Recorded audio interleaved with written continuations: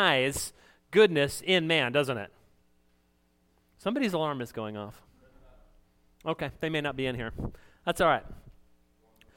They got it half right because Scripture says exactly the opposite. And there's a story. One day, a man came up to Jesus and he said, "Good teacher, what must I do to inherit eternal life?" And before Jesus answered, he said this, "Why do you call me good?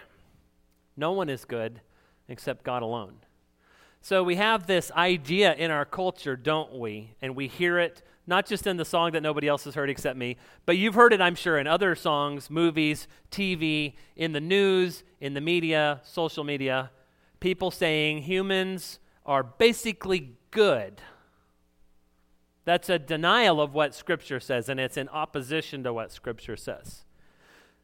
No one is good, which makes today's Scripture puzzling because it talks a lot about being good. So we're going to kind of unpack this and find out how what is written in 1 Peter chapter 2, verses 11 and 12 can become real to us and real in our lives. So let's turn page 589 in your pew Bibles.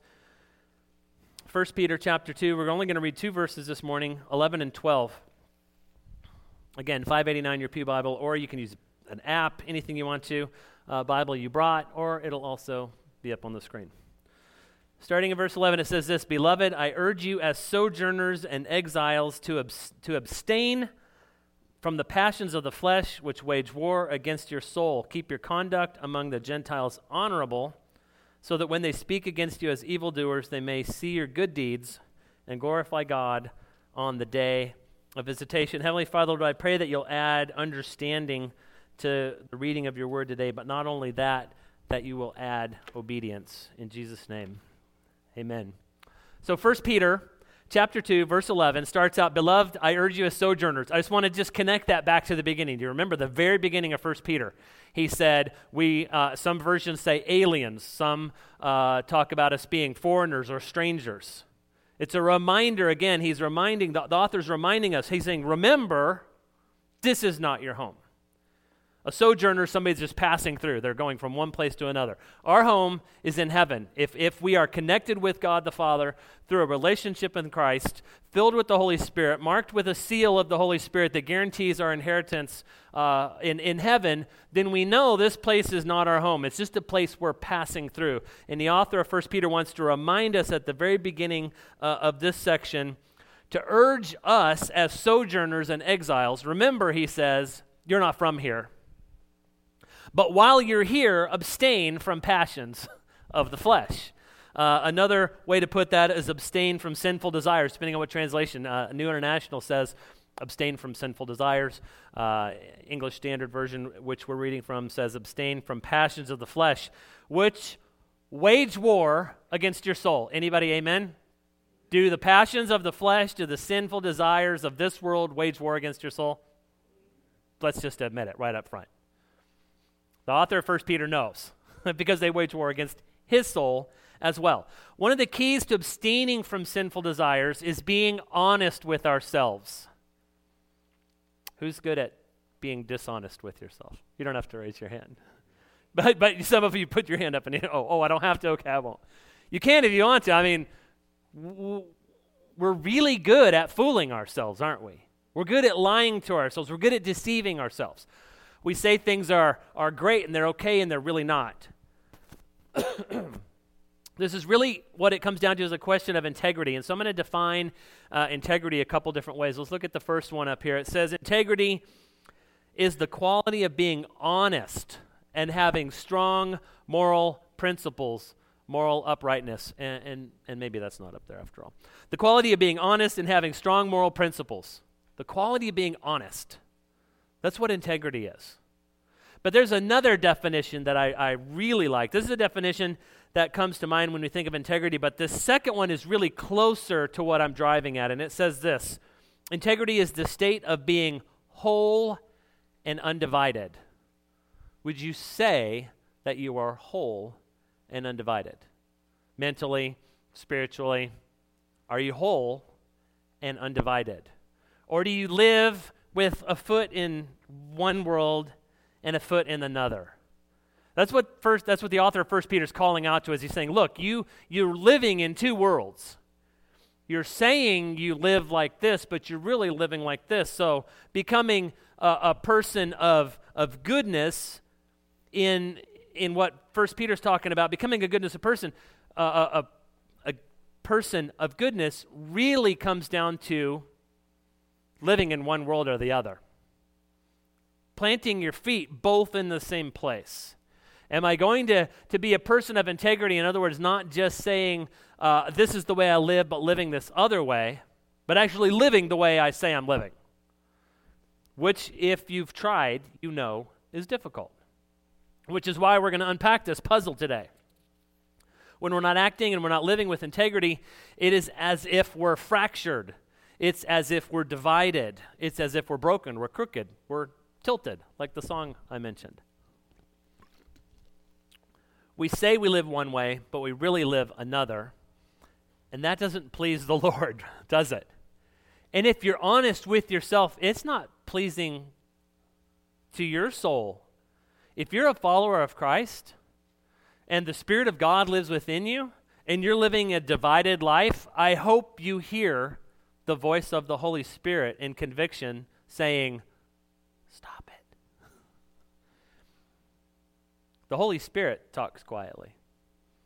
And we drown him out, don't we? Music, TV, the radio in the car, noises, sounds, entertainment, video games, whatever it is.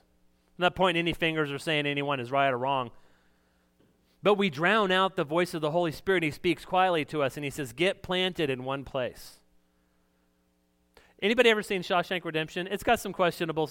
I like the TV version. It's much cleaner. But I love the line in there where he says, get busy living or get busy dying. That's what the Holy Spirit is saying to us as we read this scripture. Plant yourself in one place. Get about the business of being whole and undivided and stop living fractured lives. Now, this next segment of scripture picks up with this same idea. So let's read it together. You're going to have to look in your Bible or on your Bible app. It says this, just to repeat what we read a moment ago, keep your conduct among the Gentiles honorable, so that when they speak against you as evildoers, they may see your good deeds and glorify God on the day of the visitation. Gentile in this text was a name for people who were outside of the people of God. So for us today, the understanding of what a Gentile would be, people who aren't Christ followers. Okay, so just a definition there for you. So keep your conduct among people who are not of Christ, people who are not Christ followers. Keep your conduct among pretty much everybody else in the world except Christ followers, is what he's saying. So that when they speak against you as evildoers, they may see your good deeds and glorify God on the day of visitation. If we don't, we invite the criticism of hypocrisy, don't we? Anybody ever heard that? People say in the church is full of what? Hypocrites. You know what a hypocrite is? If you go back to the definition of a hypocrite, it's an actor. It was an actor that put on a mask. So connect that to integrity. I'm an actor, I'm wearing a mask, I'm somebody else. We watched I love Hallmark movies, sorry. I know it's funny. Lydia and I watched a Hallmark movie yesterday. It was something about being in Iceland. Anyway, so it was, and they have various qualities. Some of them are good, some are totally cheesy. This one was really good. And I found myself thinking, okay, these people from Iceland that are in the movie must be people they just found on the street. And I was so disappointed because I looked it up and they're actually Icelandic actors. I thought they were just regular people. They were really good at putting on that mask. They were really good at seeming like they were Icelandic, so they had the accent. They spoke whatever they speak in Iceland, and they also spoke English, and they had the accent, and they had the look, and they lived in the places and the houses, but they were acting. They weren't really the people they were portraying to be, although I bought it. I'm a sucker. I thought they were really a lighthouse keeper and his wife, and I thought they were really some people playing and singing some music in a little pub, and it turns out they were just actors. Is that how the world sees you? Those Christians are just actors. They look the part. And in fact, some people in the world will say, I believed them. I really thought they were Christ followers. I really thought that they were different until I saw this happen. or until this happened in the church, or I read about this in the news, and then I realized maybe they're all just actors. They're hypocrites. They're wearing a mask. They have a foot in two worlds. They say they live in the world of Christ, but in fact they live in the world that we all live in. Saying one thing and doing another. Why are we so prone to this as humans? Why are we so prone to lying to ourselves? I don't know. And so prone to putting on this veneer. Pastors get that sometimes. People say, oh, the pastor, he's just putting on an act. They come to the church and they smile, but at home everything's a wreck. That's true for some guys. But again, we're all human. So how do you live with a wreck and still be real? Part of that is just deciding to be honest with people. That's one of the things Lydia and I strive to do with you guys. Well, I don't want you to ever say or ever think, Pastor Sean just puts on a good show on Sunday, but everything else is another way. We strive to share with you what's going on in our lives. What's hurting us, what's making us happy, what's good, what's bad, what's ugly. We don't talk about it from here, because this gets recorded and it goes out on the internet. Hey, internet, glad you guys are out there. Welcome if you didn't know that. Not the music, don't worry. Marissa's like, oh my gosh. It's okay, Marissa, not the music, just the message. Whew. She got hot there for a minute. We tried the music for a couple weeks and then we stopped. Marissa's like, glad. Whew. We don't necessarily just broadcast to the world at large, here's all the junk going on. But we have junk just like you guys. We have issues. We have family stuff. We have extended family stuff. We have sickness. We have death. I shared today about a family that when we heard, it was a family, and Lydia used to teach this boy in class every Sunday. And he got run over and killed. And it was a heartbreak. And stuff like that is heartbreaking. And so part of not being a hypocrite, part of being real is opening up and sharing yourself, right? But it's also deciding, and we're going to get to this because we're going to unpack some words in a minute, but deciding to be in the place you're at with Christ. Are we going to be there? Am I going to be wholehearted? Am I going to be fully involved, fully committed, fully connected, and undivided? Now, we live in a world where the word virtual is a big buzzword. You guys like the word virtual?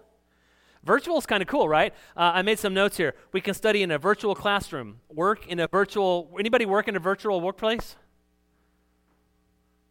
Kind of. Somebody have some kind ofs. Jordan, you can do a lot of what you do virtually, right? So if you're in IT or in tech, Isaac, can you do your stuff virtually? Yeah, so a lot of us can do that. We play games in virtual worlds. Anybody do that? Fortnite, Minecraft, fill in the blank. Virtual worlds, virtual places, they don't exist anywhere except in a computer. We can even take virtual tours and virtual vacations. Anybody ever done that? Okay. I love to do that. And again, whenever we watch something on TV, most of the time, 50, 70% of the time, I get my iPad out and I find out where whatever we're watching was filmed. Like last night, I went to Iceland. I go to Google Maps, and I go to Iceland. And I zoom in, and I go to the grocery store. Have you ever done that? If you zoom in, and you click on the grocery store icon, it'll populate photographs that people who have been to the grocery store have taken in the store and post online. You can go to restaurants. You can go to, I love to do that. Restaurants, clothing stores, grocery stores, whatever, it's fun. And then you can go to landmarks. You can go to like the geysers or the waterfalls or the different stuff, for instance, in Iceland. It's a virtual vacation, and I didn't have to go anywhere, right? And I didn't spend any money. I just got on Google Maps. It's fascinating. And you can look at their language as it's printed on different things. Anyway, it's fun. I enjoy it. But let's take a look at this word virtual. We got a couple definitions. The first one says this. Virtual is defined as almost or nearly as described, but not completely, or according to strict definition. And so it's almost like what it represents. We would use it in a sentence and say, that is virtually the same, right? You would buy something, you would eat something, you would taste something, and say, that's virtually like I made the Greek lemon rice egg soup, right? And I tasted it and I said, it's virtually like Mary's. It wasn't really. I was fooling myself. I was like, it's. You know what happened?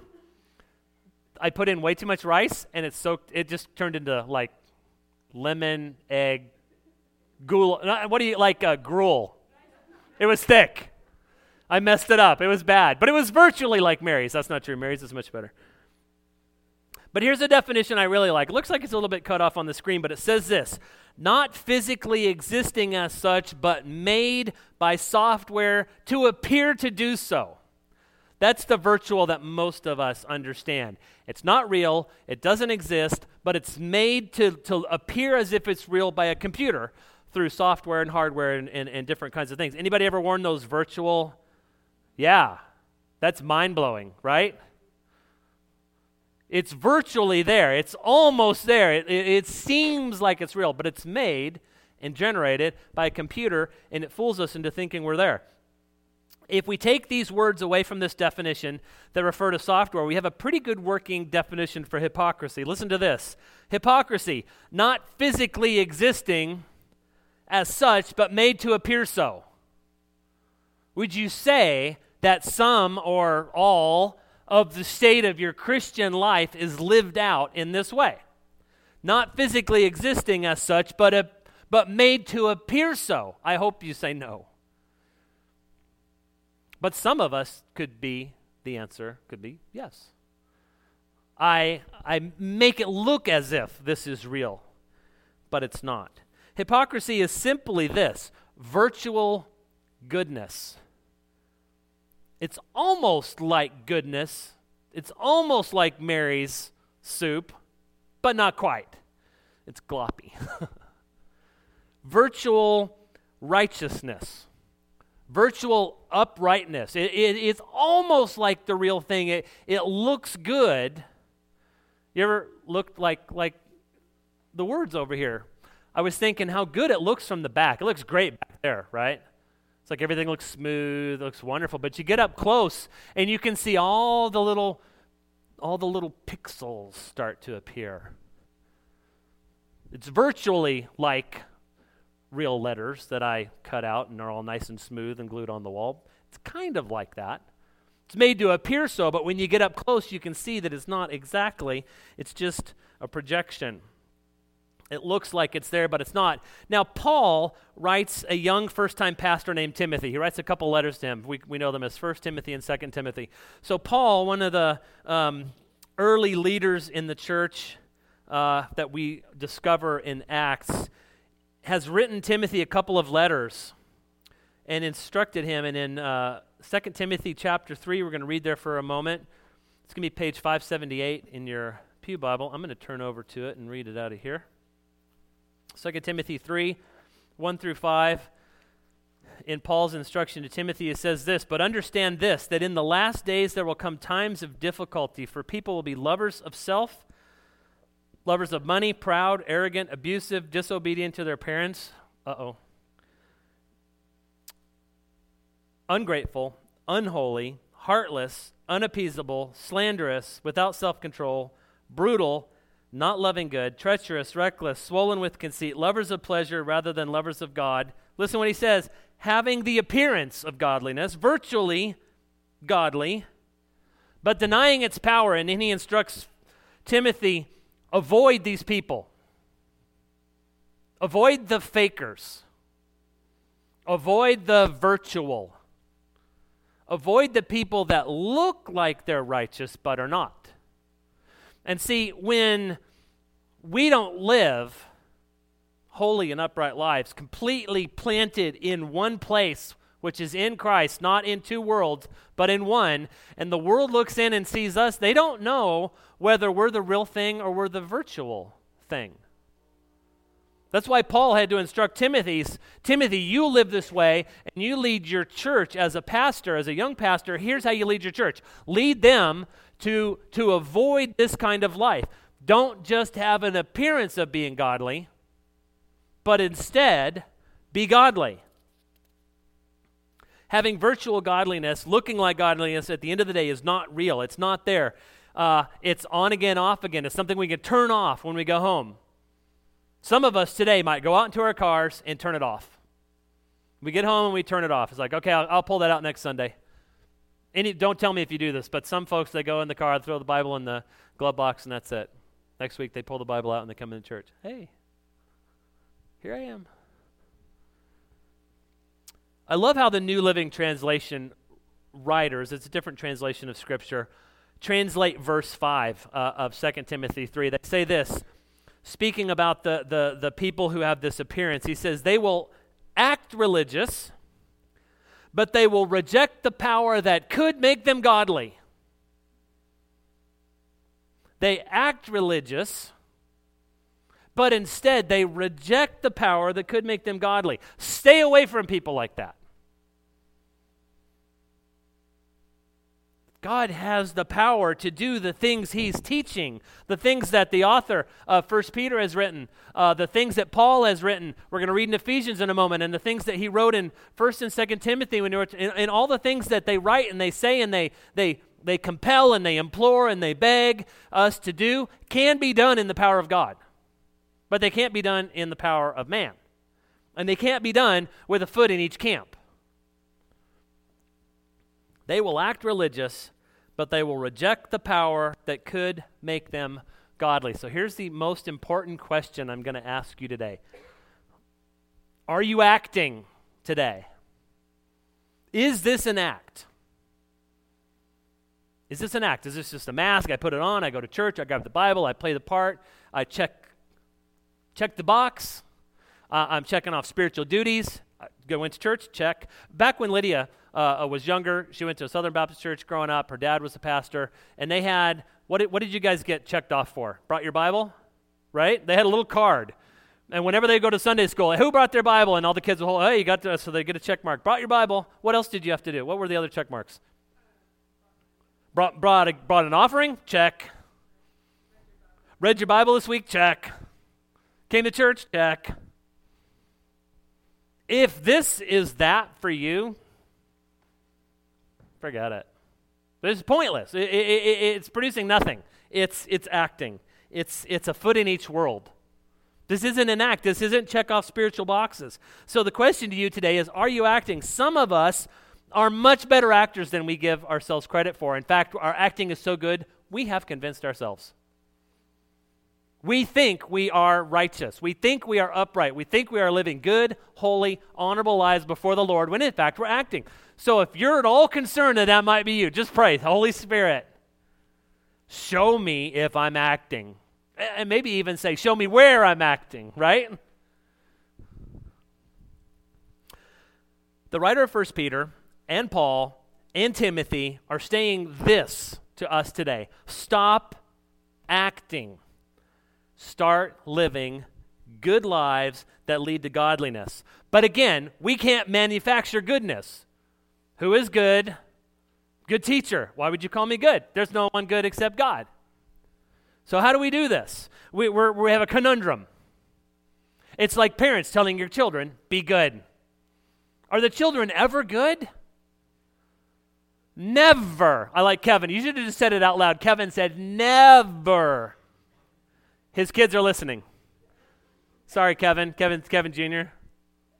John, John's probably upstairs. He's like, sorry. Are the kids ever good? I mean, sometimes for a moment. When they're asleep, and you have to double check by looking in the room to make sure they're actually there. Are you asleep and are you in bed? I don't know how, when our kids were at home, they're in high school, I don't think they ever fell asleep before we did. They could have been off gallivanting all through the night. We'd never have known it.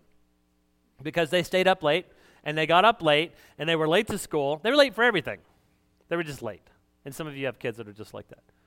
It's like we just had to go to bed. We're tired. It's like 3 a.m. and you guys aren't asleep yet. We're going to bed. We didn't stay up that late.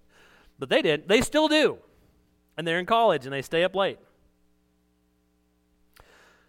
2 Peter, a couple pages over from where we are in 1 Peter. 2 Peter chapter 1, just the first half, the first part of verse 3 says that his refers to God. So let's say God's divine power has granted to us all things that pertain to life and godliness. Did you know if you are in Christ, God has granted to you, in other words, he's given to you all things that pertain to life and godliness.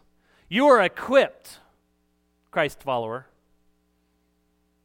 You're granted, Christian, all things that pertain to life and godliness. So what does this real life look like? Not the virtual life, but what does the real life look like? Real life and godliness. Paul explains again as he wrote to Titus, another person who he would write to, a new convert to Christianity, a friend and a partner to Paul, who sought to be an evangelist. And Paul wrote him a letter called Titus, and he wrote to him and educated him and taught him. And in chapter 2, verses 11 through 14, it says this, "For the grace of God has appeared, bringing salvation for all people, training us to renounce." Remember that word. We're going to come back to renounce in a second.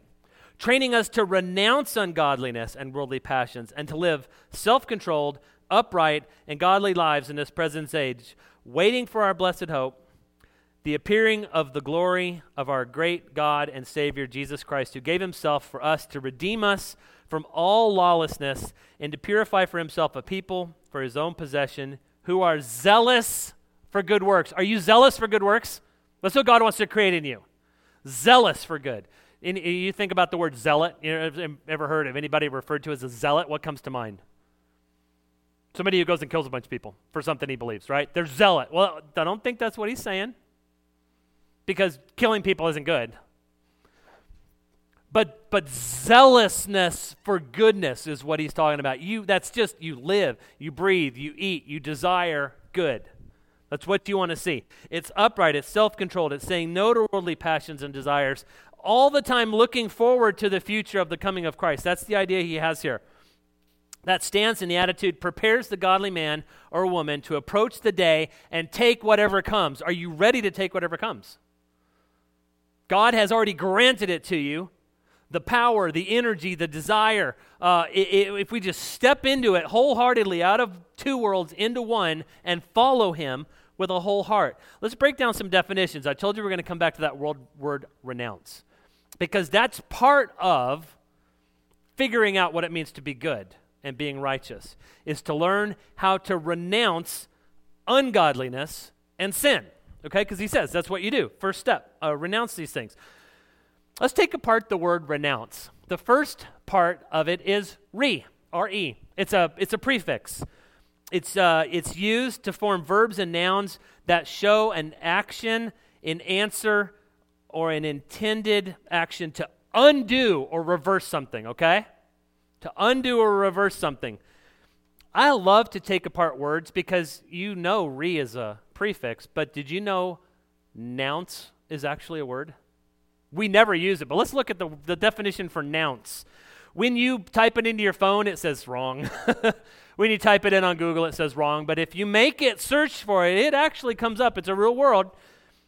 The word nounce means to call or to say. So, renounce, uncall, or unsay, literally is what that definition of that word means. If you look up the actual definition, it says to formally declare one's abandonment of a claim, right, or possession. But I love that idea, uncall. You're going to uncall it. You have called, okay, I'm going to be this unrighteous, ungodly. That's how we're born into it, we're grown up into it. When Christ saves us, we step out of it, and we renounce it, we uncall it. Not me anymore. That's not how I'm going to live. I'm going to renounce it. I'm going to abandon it. I'm going to declare to God, to the world, to the church, to my family, to everybody. I'm abandoning that. That's one of the things I love about baptism. When a person comes to faith in Christ and they're baptized, they're uncalling. They're renouncing their former way. I used to live like this. Now I'm in Christ, and I live this way. I've renounced that. Listen to what it sounds like to renounce ungodliness and worldly passion, as Paul mentioned to Titus. He writes about it again. We were talking a lot about Paul. He did a lot of teaching in the New Testament. He wrote to a church in Ephesus. We know this in the book of Ephesians, chapter 5. I'm going to read a couple verses if you want to turn to it. It's at page 569. Listen for the action words in here. One of them comes in the first verse. Page 589 says, therefore be imitators of God. I love that. As beloved children, and walk in love, as Christ loved us and gave himself up for us, a fragrant offering and a sacrifice to God. But sexual immorality and all impurity or covetousness must not even be named among you, as is proper among the saints. Let there be no filthiness, no foolish talk, no crude joking, which are out of place, but instead let there be thanksgiving. That's why I put that up at the beginning. Praise the Lord, give him thanksgiving. That's what's supposed to be on our lips, thanksgiving. Thank you, Lord. For you may be sure of this, he says, that everyone who is sexually immoral or impure, who is covetous, that is an idolater, has no inheritance in the kingdom of Christ and God. Let no one deceive you with empty words, for because of these things the wrath of God comes upon the sons of disobedience. Therefore, do not become partners with them. Does that sound familiar? He said that earlier, didn't he? Avoid these people. Do not become partners with these sin actions, for at one time you were in darkness, but now you are light in the Lord. Walk as children of the light, for the fruit of the light is found in all that is good and right and true. And try to discern what is pleasing to the Lord. Take no part in the unfruitful works of darkness, but instead expose them. For it is shameful to even speak of the things they do in secret. But when anything is exposed by the light, it becomes visible. For anything that is visible is light. Therefore it says, awake, O sleeper, arise from the dead, and Christ will shine upon you. Listen to the words we've talked about. Imitate. That's one of the ways we look and we read Scripture. That's why we study the Bible. That's why we're doing the Read the Bible through this year again in a different format. We become what we read, what we watch. And so think about that. We talked about that recently. How much are you eating? Are you getting enough Bible in the week, or are you starving to death, right?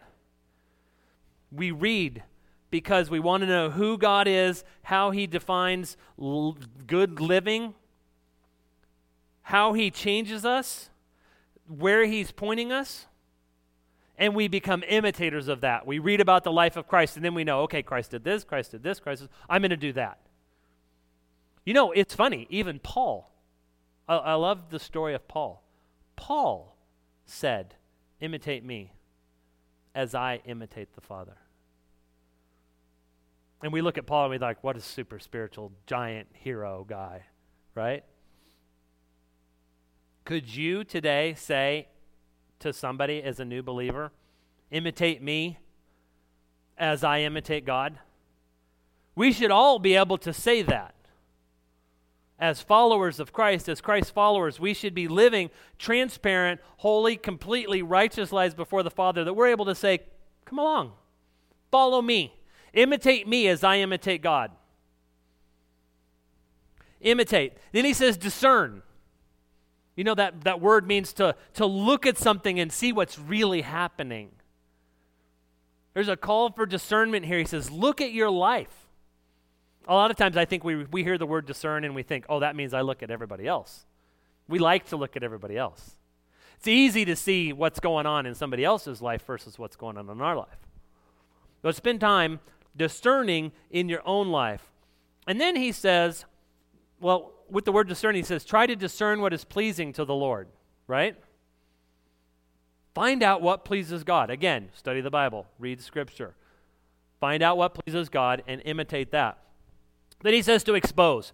Expose unfruitful works of the darkness. Go before the Father, say, Lord, Father, show in me, expose in me unfruitful works of darkness, that I may repent, that I may ask for forgiveness, and that I may step wholeheartedly into your kingdom and walk with you, fully righteous. Expose the things in me. And then he says, I love the last verse, awake, O sleeper.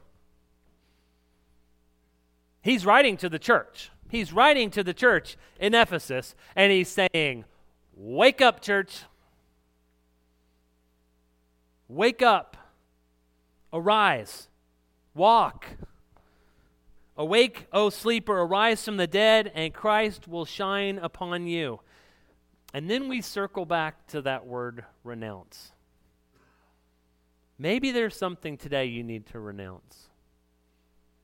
Maybe you've tried to follow Christ. Maybe you're still on that journey. You're still trying to figure out who God is, who Jesus is, who the Holy Spirit is. How does that relate to me? What does it mean to leave sin and my will and follow God? Maybe you're still in that journey, and that's a great place to be. Maybe you've navigated that journey to the point where you said yes to the Lord, and He has placed Christ in you. He has saved you. He's marked you with the seal of the Holy Spirit. He's given you inheritance in His kingdom, but you're still trying to work some things out. In fact, Scripture says, work out your salvation. There's a day where your yes is yes and your no is no, and God saves you. But there's this sense that that's not the end, that's the beginning. And you have to work it out. And maybe that process of working it out is renouncing some things along the way. And so maybe today you need to say, Lord, show me. Show me where those works of darkness, expose those things in me so that I can renounce them. I can uncall them. I can put them away. I love the word abandon. I can abandon them. And I can live wholly planted in Christ as a Christ follower. Let's pray. Heavenly Father, Lord, we thank you for your word. We thank you for, not yet.